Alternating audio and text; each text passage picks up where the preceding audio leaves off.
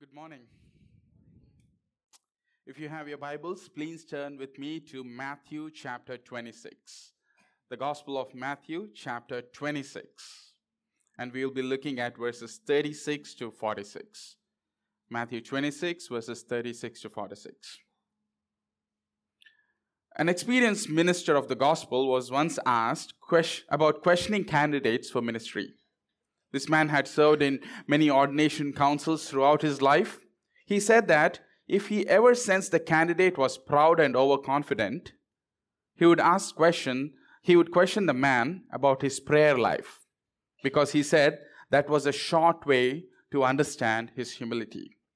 Perhaps there's no area in which we fail in our spiritual obligations more often than in our prayer lives. And yet, if you think about it, we really don't have a good excuse for this failure. We've been taught how to pray in the scriptures, and our Lord has given us a model prayer. We have heard countless encouragements about the importance of prayer. We have promises and scripture incentives given to us to pray. We own prayer books. I suspect you have some at home.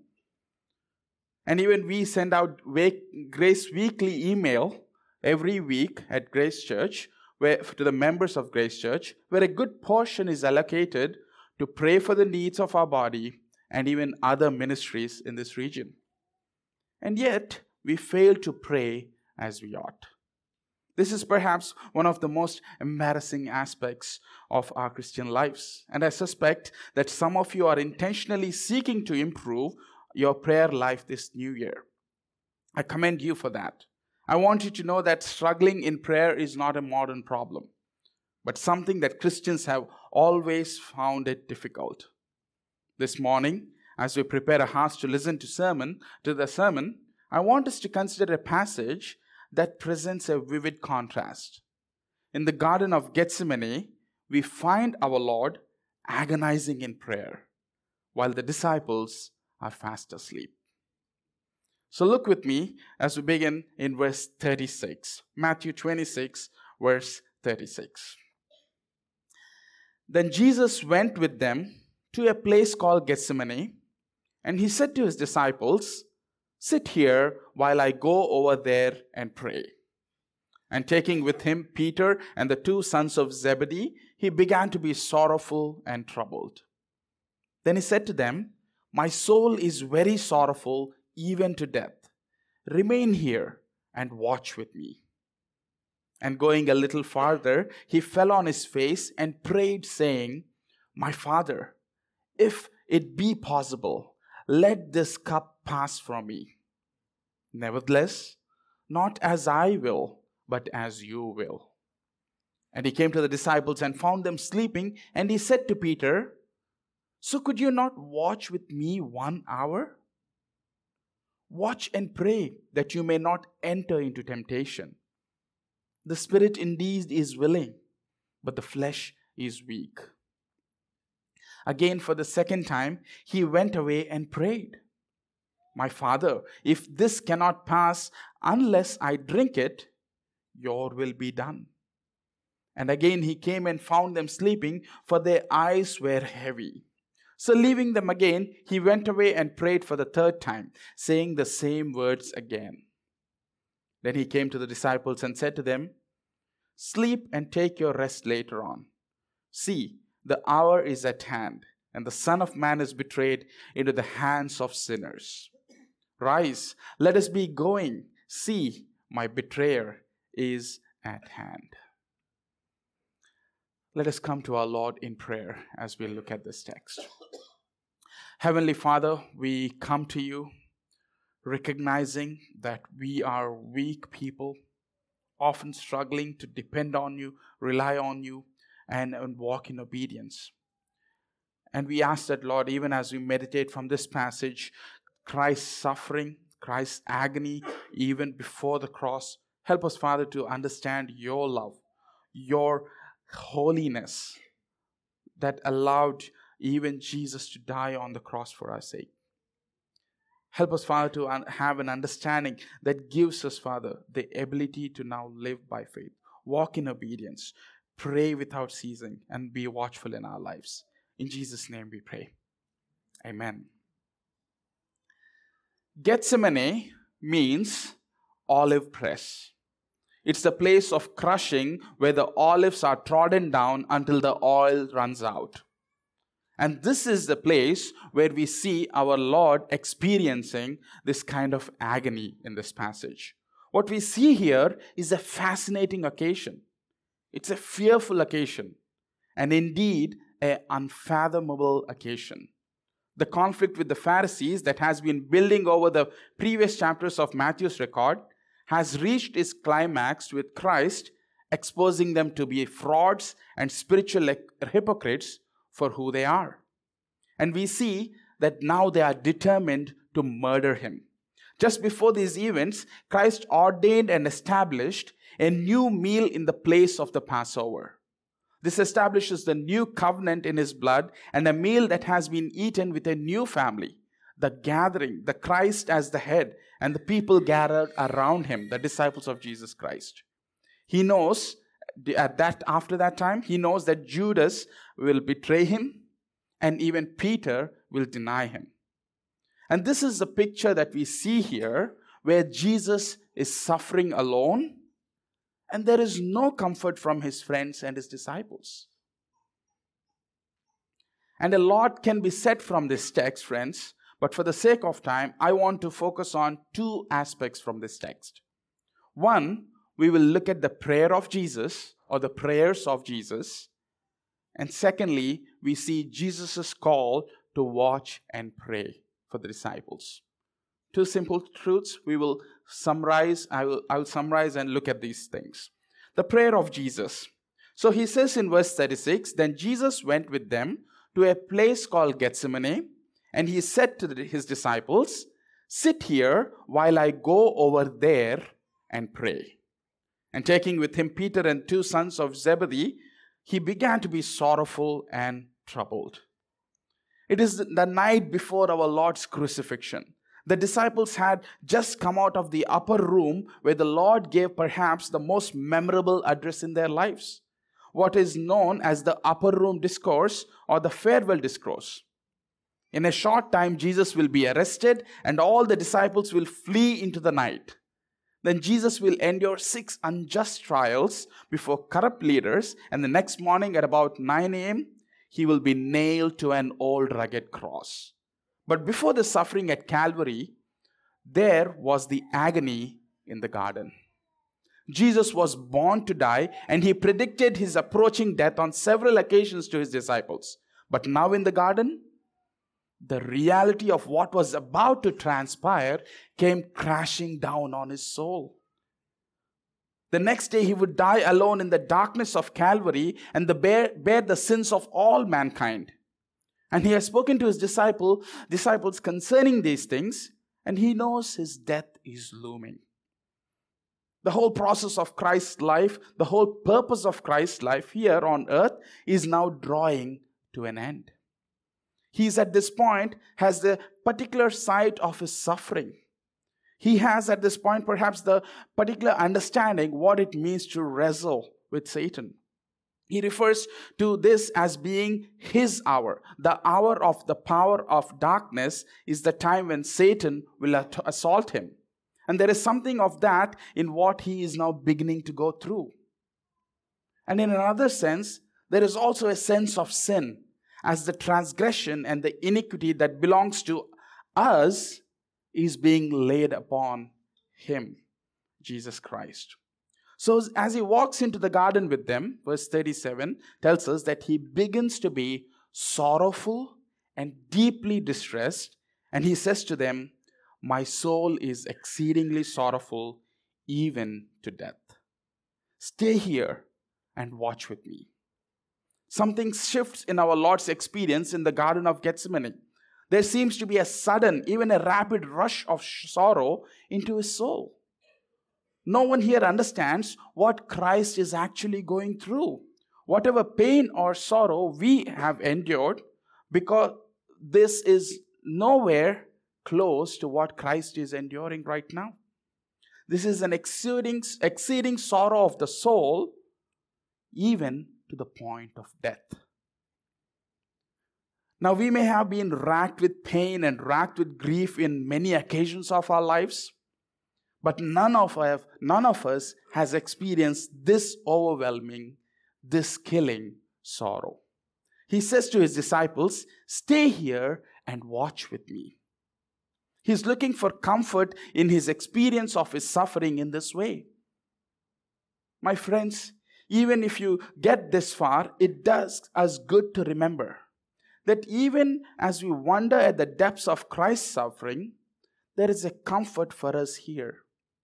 While it is true that no one here has been so racked up in grief and pain as Christ was, it is true that that our pain and whatever pain that we are going through, Christ has been there. He understands that. When we talk about the sympathy of our Lord Jesus Christ, it is experiences like this that remind us. Christ has suffered what we cannot begin to understand properly in our own experience. So we see here Jesus praying 3 times. This is intended in part to communicate to us the depth of the struggle our Lord Jesus goes through in the Garden of Gethsemane. Then there is a degree of triumph as he comes out on the other side of his first aspect of this experience. There is an element of progression here. We will look at this as we move forward. What you have here is a mediator between God and man, the man Christ Jesus, the incarnate Son of God, wrestling with his Father in faith for strength in the task of salvation that has been set ahead of him. So we see in verse 39, and going a little further, he fell on his face and prayed, saying, "My Father, if it be possible, let this cup pass from me." Verse 22, we see the same thing. My Father. Verse 44, he prayed the 3rd time, and it says, saying the exact same words. My Father. There is a deep distress in Jesus' voice, but there is also a delight in God here. Despite the transaction of salvation, the events that are coming to pass, and this overwhelming sorrow in his soul, his relationship with his Father is fundamentally unshaken. He can still refer to him as my Father. Even as he refers on the cross as my God, we see here, even in the anguish, the words of confidence in his Father. The words of faith that this is his God and his Father that never falters, even as his soul is being made an offering for sin. Matthew Henry puts it beautifully. He says, thick as the cloud was, he could see God as a father through it. Whatever cloud encompassed his soul with sorrow, even to the point which robbed him of life itself, it was as thick as a cloud. But Jesus could see God as his Father through it. Friends, what a sweet reminder to God's people. Thick as the cloud may be, brothers and sisters, look for your Father through it. See him, be assured, as Christ was, that even in the deepest of the waters, when the billows seem to be going over your soul, you're overwhelmed with sadness, that you have a God in heaven, that you have a Father who loves you, cares for you, who knows your frame, and who remembers that you are dust. Brothers and sisters, those of you who are going through agony, not to the extent of Jesus, but to some extent, remember, even in the midst of that, we have Jesus, we have God as our Father, who shepherds us and who guides us. Whatever my God ordains is right, though now this cup in drinking may bitter seem to my faint heart, I take it all unshrinking. My God is true, each morn anew. Sweet comfort yet shall fill my heart, and pain and sorrow shall depart, and pain and sorrow shall depart. So Jesus says, my Father. out of the depths of his sorrow. Verse 39, my Father, if it be possible, let this cup pass from me. Nevertheless, not as I will, but as you will. Verse 22 again, for the second time, he went away and prayed, my Father, if this cannot pass unless I drink it, your will be done. The horror that Jesus is imagining and thinking about right now, here is this cup. Now there are various ways in which it has been approached, but I think it is talking about the divine wrath of God, the holy anger of a just God against sin. Now, my friends, if you want to understand what drinking the cup of God's wrath means, a vessel full to brim with God's wrath, it represents the full and holy wrath of God against sin. His outrage is not corrupted, but it is pure and holy. And Jesus is experiencing the taste of the cup of God's wrath, his perfect and holy hatred for sin. Then think back to the passage we read of God's judgment upon Israel from Psalm 88.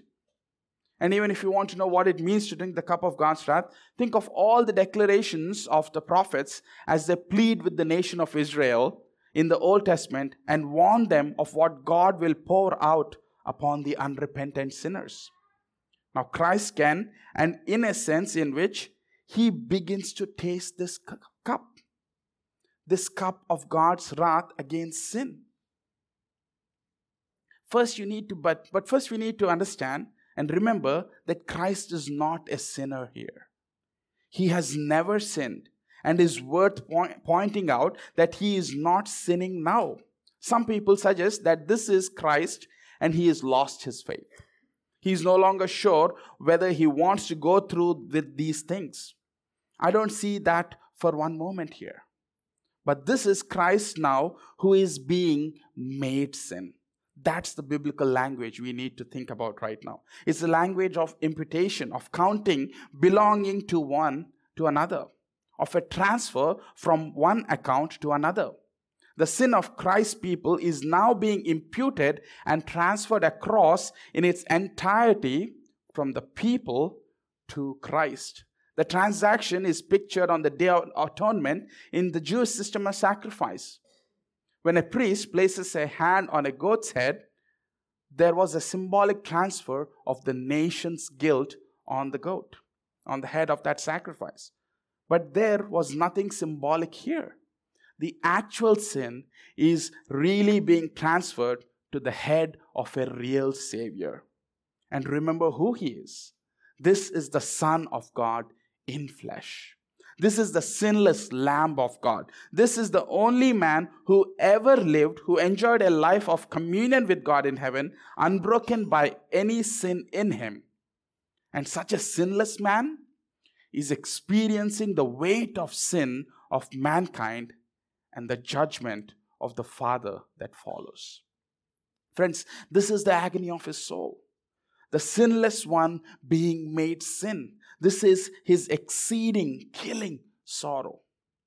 And when he says, my Father, if it is possible, let this cup pass from me. Nevertheless, not as I will, but as your will. Friends, it is real suffering that Jesus is going through. It has to be. Otherwise, there's no real atonement for sin. This is not play acting, friends. This is not a symbolic transfer. A holy God crushing the incarnate Son properly, and he righteously recoils from that prospect. Psalm 88 verse 16. Your wrath has swept over me. Your dreadful assaults destroy me. They surround me like a flood all day long. They close in on me together. Jesus longs that this cup would pass by, but nevertheless, not my will, but your will be done, he says. It seems like he is resisting the divine will of God, but he came to fulfill his Father's purposes joyfully, right? To do the will of the Father. But as he begins to experience what that involves, he is simultaneously recoiling from the fact that he has to bear the weight of sin, and at the same time willing to do the will of the Father. So he says, if it is possible, let this cup pass from me, O my Father. And there is this subtle shift in verse 42. If this cup cannot pass away from me unless I drink it, let your will be done. Do you see how he moved from if it is possible to if it is not possible? We see Jesus in his humanity coming to terms with his inevitable suffering and death. Friends, this is what Jesus endured. The wrath of God, the curse of death on the cross, the actual separation from the Father in his human nature, so that he can rightly represent us for you and for me. He felt the weight of our sin. He feels the weight of the pain of judgment. Who can conceive the agonies of this judgment, friends? The only one and the true Son of God. This should give us, friends, the appreciation for the salvation that we have received. The mystery of the cross I cannot comprehend. The agonies of Calvary. You, the perfect Holy One, crushed your Son, drank the bitter cup reserved for me. Your blood has washed away my sin. Jesus, thank you. Beloved, the next time when you're tempted to sin, remember the sinless Lamb of God who died on your behalf. Sister, when you're tempted to grumble and complain with your ongoing weaknesses and pain in your body, think of the anguish that he endured for our sake.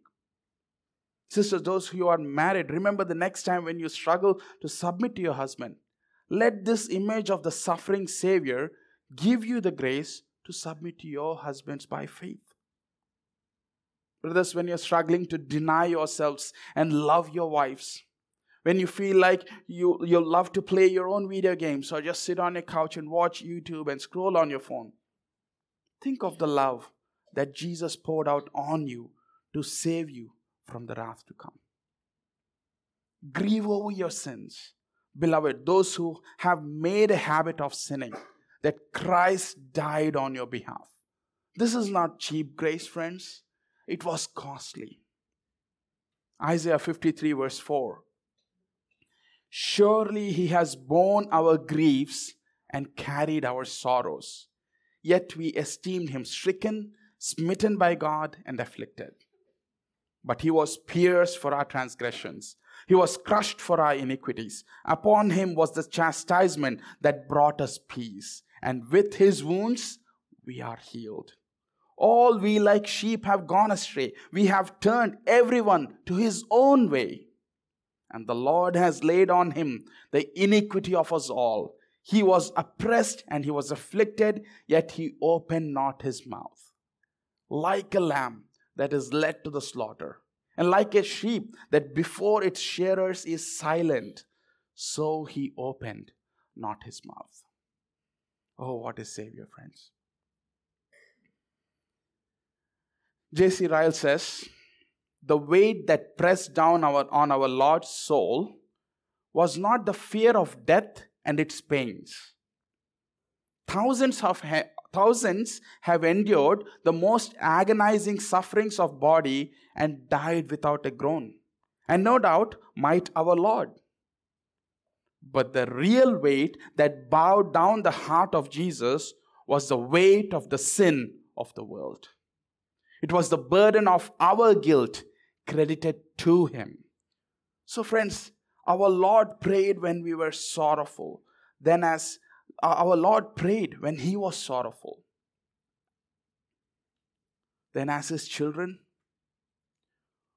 isn't it appropriate for us to turn to him, call upon his name for grace and mercy when we are struggling, when we are in trials of various kinds? There is comfort for us in the bosom of our Father. So let us call upon his name, my Father, Abba Father, in the time of our need.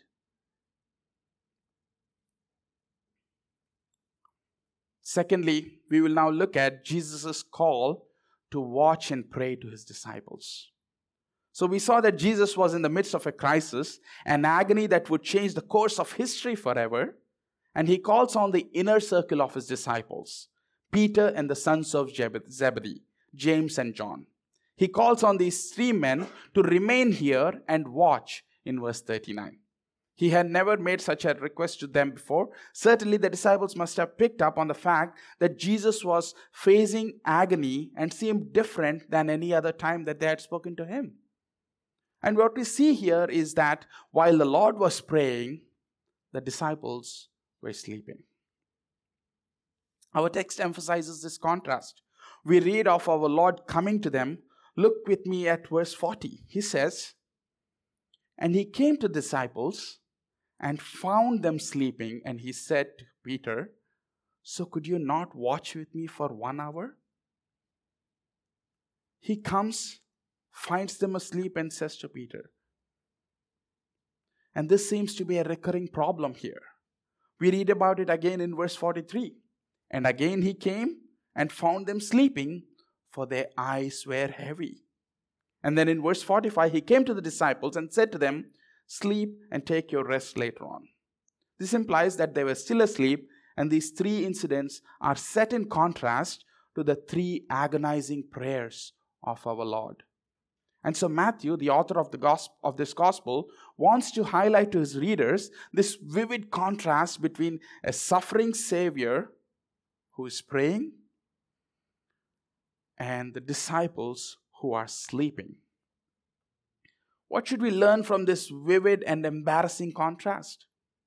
The first one is that Christ's response to his sleepy disciples reveals his sadness over the failure of his people. We have these very haunting words at the end of verse 40. Jesus says to these men, "So could you not watch with me 1 hour?" I don't think that Jesus said this with an angry shout. I don't think he was infuriated with their failure. No, I think he was grieved. This was with sadness and disappointment. What? Could you not watch with me for 1 hour? He expected more from them. This was the supreme crisis of Jesus' life, and they failed to support him and comfort him, and he was left alone. I suspect those tender words that Jesus uttered that night haunted the disciples for years. What, could you not watch me for 1 hour? I'll pause momentarily here and consider why the disciples were sleepy this evening. First of all, it had been a long day. They were during the Passover season, and you know how it is when you are away from home and out of your routines. You don't sleep well, you don't rest well. It was a long and draining day filled with momentous events here. We know that they celebrated the Last Supper or the First Communion sometime earlier. Then the Lord gave the upper room discourse, which is recorded in John chapter 14 through 17. This incident took place late at night. It was probably about midnight. And during those days, when people went to bed with the sun down and got up with the sun up, midnight would seem a lot later than it does to many people today. So they were tired, and this day was filled with emotional tension. Jesus had revealed some alarming things that night. He told to the 12 that one of them would betray him, which was disconcerting. And then he said to the one that he would deny him, and he predicted that all of them would spiritually stumble this night. But the most troubling thing to them was that he told them he was going away in the upper room, and their hearts were troubled. This is why Luke, in his account of this event, says that they were sleeping for sorrow. They were discouraged, they were sad, and they were distressed. They were emotionally drained and exhausted by all the monumental news that they heard this evening. But having said all that, I want you to know that none of those factors excuse their neglect. None of these factors make their sin less horrible than it truly was. I want to remind you of several factors that magnify the enormity of this spiritual blunder. First, I want you to consider those who failed this night. In verse 37, the Lord takes Peter and the two sons of Zebedee, James and John. This was the inner circle of the disciples. This was the leadership of the 12.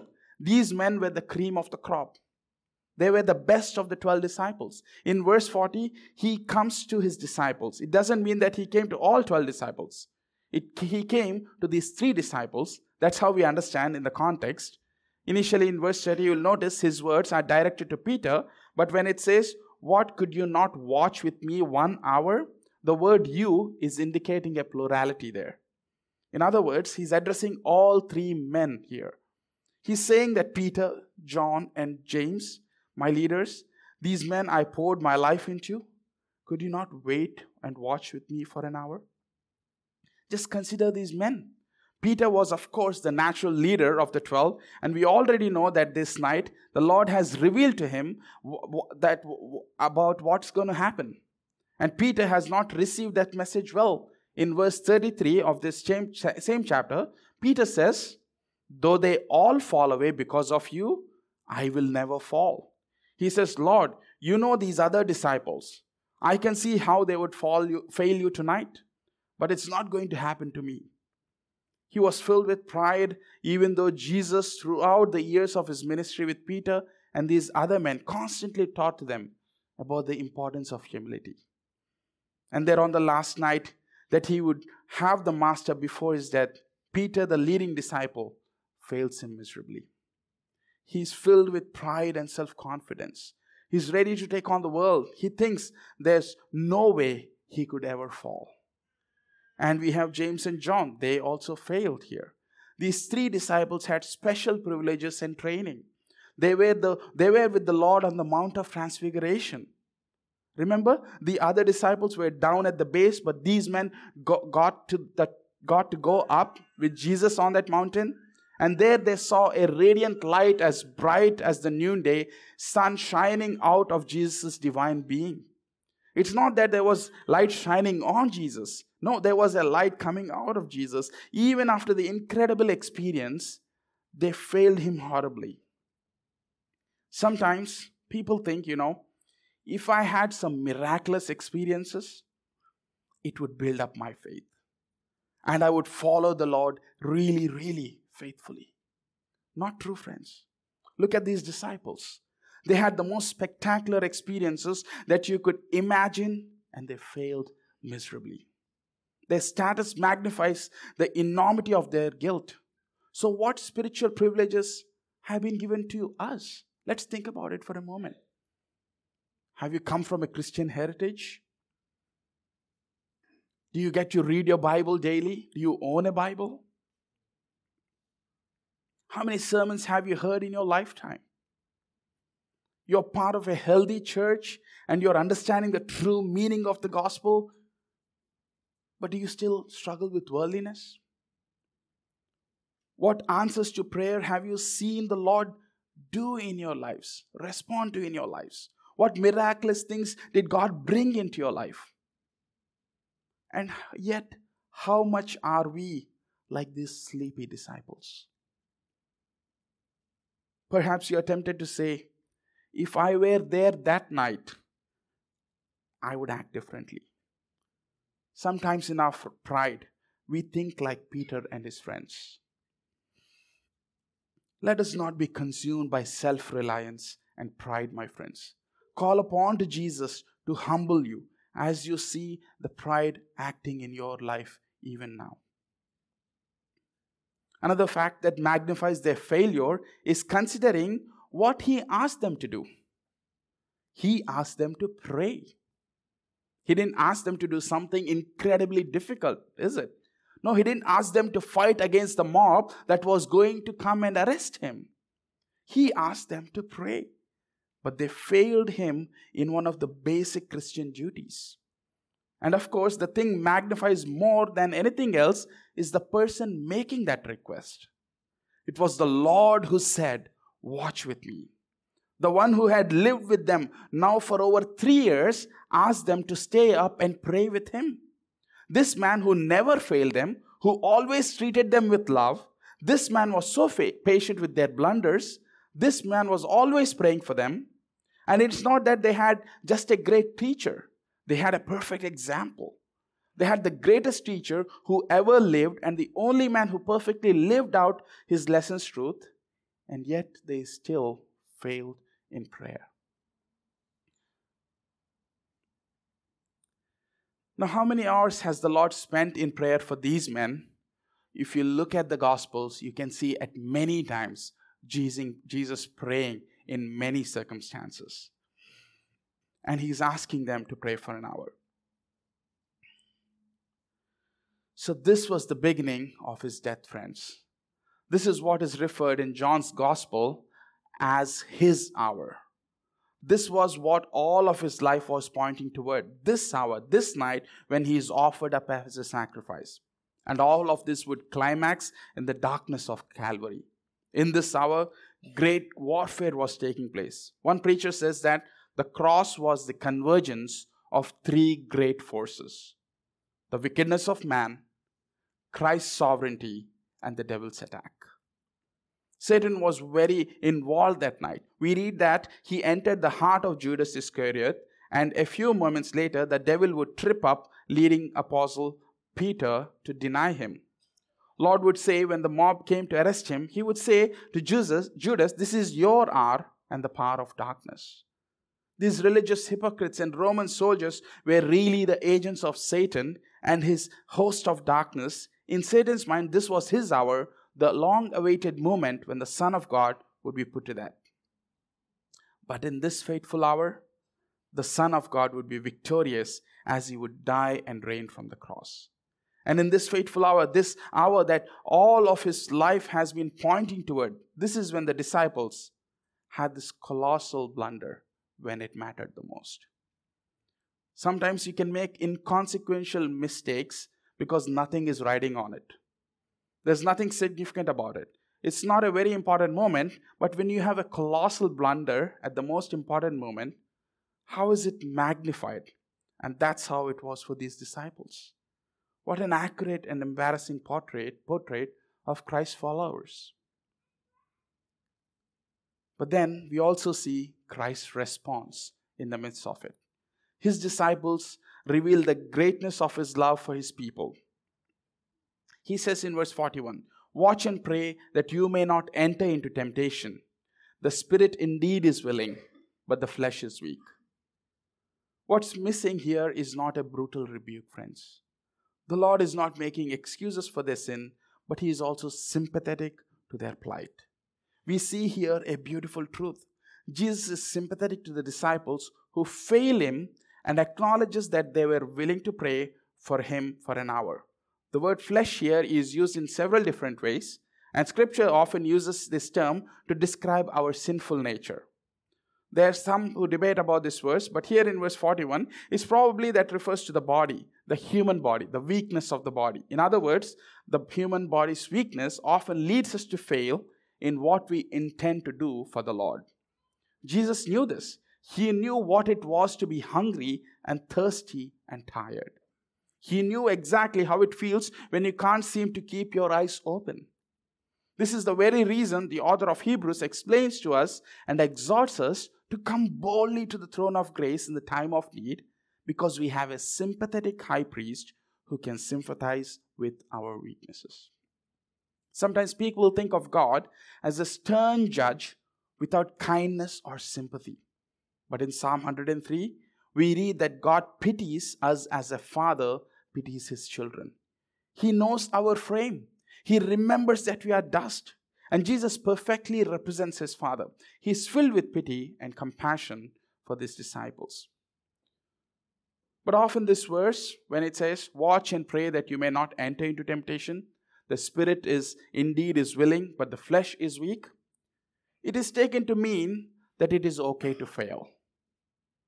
God does not require perfection. In one sense, it is true, but we need to understand, by pointing to the weakness of the flesh, Jesus is not excusing his disciples. But he is making a case that because you are weak in your flesh, be watchful and pray. Friends, do you pray to God when you feel weak in your flesh? When you know in your heart that you are tempted to give into sin? You should notice that Jesus is patient with his disciples who fail him. How many times have these men failed Jesus? Yet he loves them to the very end. Even this night they were arguing that who among them was the greatest. Look at how Jesus patiently responds to these three men, these three leaders who failed him. Verse 45, then he came to the disciples and said to them, sleep and take your rest later on. See, the hour is at hand, and the Son of Man is betrayed into the hands of the sinners. There's some question among commentators that Jesus is being ironic or even sarcastic in that he was saying something like, you're sleeping on now and taking your rest at this time, and when I'm about to be betrayed. But that is not how Jesus is approaching here. Jesus indicates that he no longer needs them to watch and pray for him because he has already gained victory through prayer. So he allows them a few more moments of sleep. This is beautiful because he knows they will get no more sleep that night.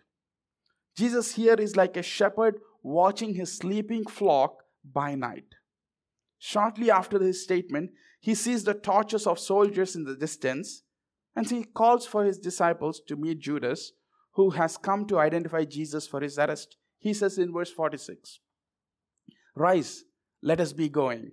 See, my betrayer is at hand. In just few moments, Jesus would be arrested, and his disciples would flee into the night. They were unprepared to face this crisis because they slept, because they were not watchful and pray. How would you respond if you had a very good friend, a closest friend, and you are facing a life or death crisis in your life? You reach out to them, something that you rarely do, and you ask them to pray for you, to stay up for a little bit at night, to intercede about the situation that was such a burden to your heart. And then you discover that they didn't do that at all. They slept. You might be outraged, certainly profoundly disappointed. It could be even the end of your friendship with them. You might say, well, I described who my true friends are, and it's not this person. I'm not going to have anything to do with them anymore. That's not what we see in Jesus' response to these sleepy disciples. What is evidence is that Jesus forgave them for their failure. How is that Jesus could forgive these men who have failed him in his hour of crisis? And how could God forgive them for how they have treated his beloved Son at this most important of times?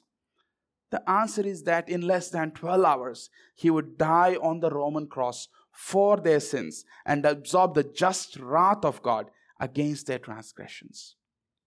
Jesus died on the cross and buried and rose again on the third day for these same sheep who ran away when trials have come. And that is you and me, my friend. As you're sitting here this morning, you might be thinking, I failed the Lord again. I have not done what he has commanded me to do. I have not prayed.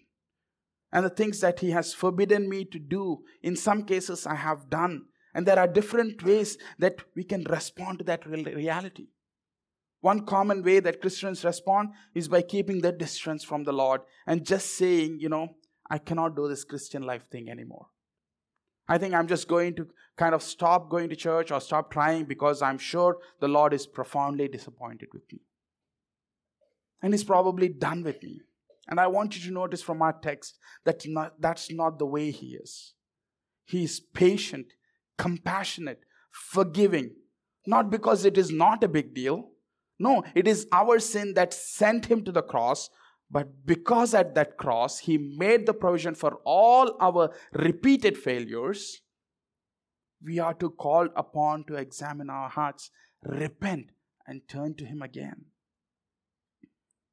Let me plead with you, if you are a regular visitor, and if you have not put your faith in Jesus, let me plead with you, consider this man, Jesus, the Son of God, who died on the cross enduring pain, sorrow and shame, so that sinners like you and me will be saved. If you want to know more about Jesus, please come and talk to me after the service. I would be happy to spend some time with you. So friends, as we conclude, please do not walk away from here thinking you need to pray more, be watchful more, and strive harder. Suppose that is all you have gathered from this morning.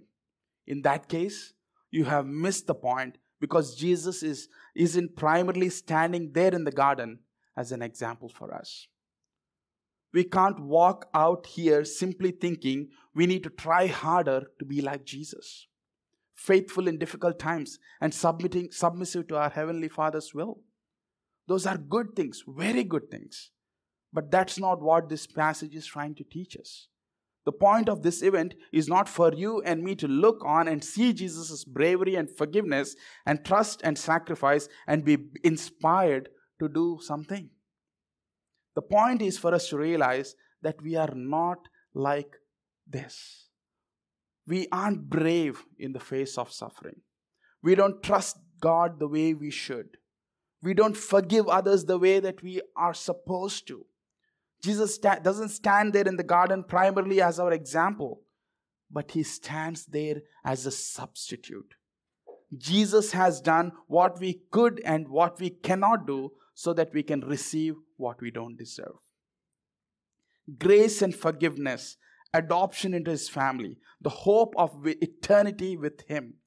So in terms of application for us as Christians, I wonder if you're looking at Jesus in the garden here could serve to help us to trust God a little more, to see that the love of Jesus, and don't get it twisted.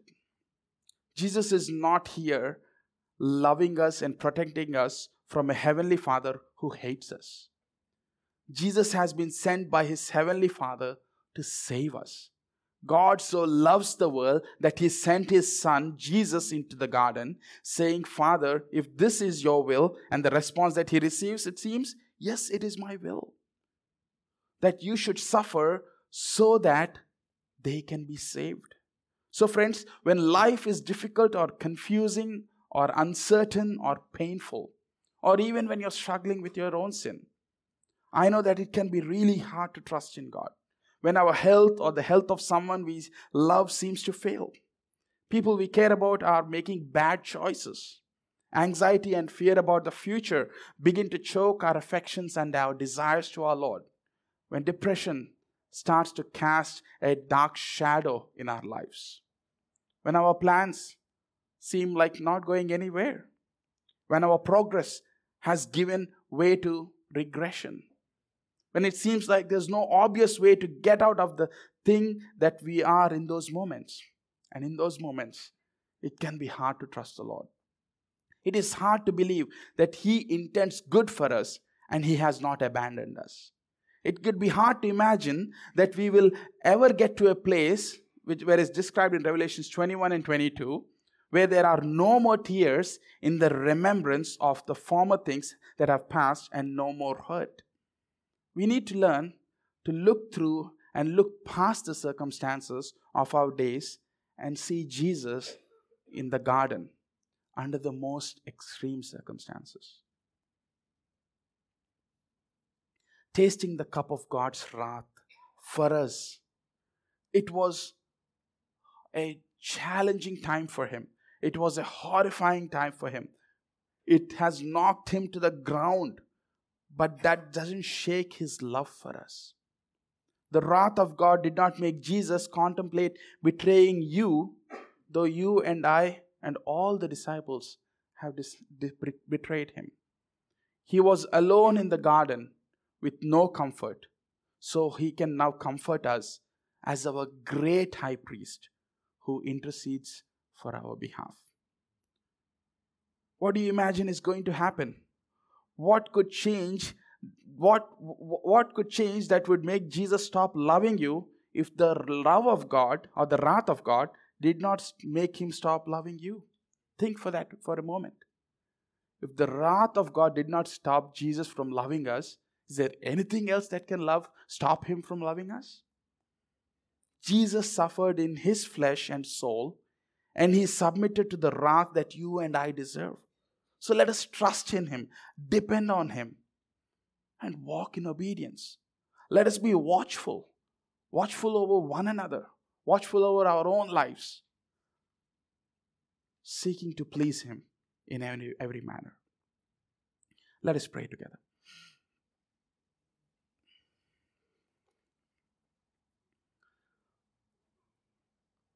Heavenly Father, we give you glory this morning for your great holiness. We praise you that you see all evil and injustice and you're committed to stamping it out. We praise you, Father, that you are also far more loving than we would dare to hope. You sent your Son to drink that cup reserved for us so that we will now be called your children. We rejoice in your incredible love for us, Lord. Love that could not be shaken even by the taste of hell. Heavenly Father, we praise you. Jesus, we adore you. And Holy Spirit, we pray that you would help us. Help us to trust in you. Help us to love as we are in the light of these things. And help us, Father, to keep watch over our lives and pray and walk in obedience. In Jesus' name we pray. Amen.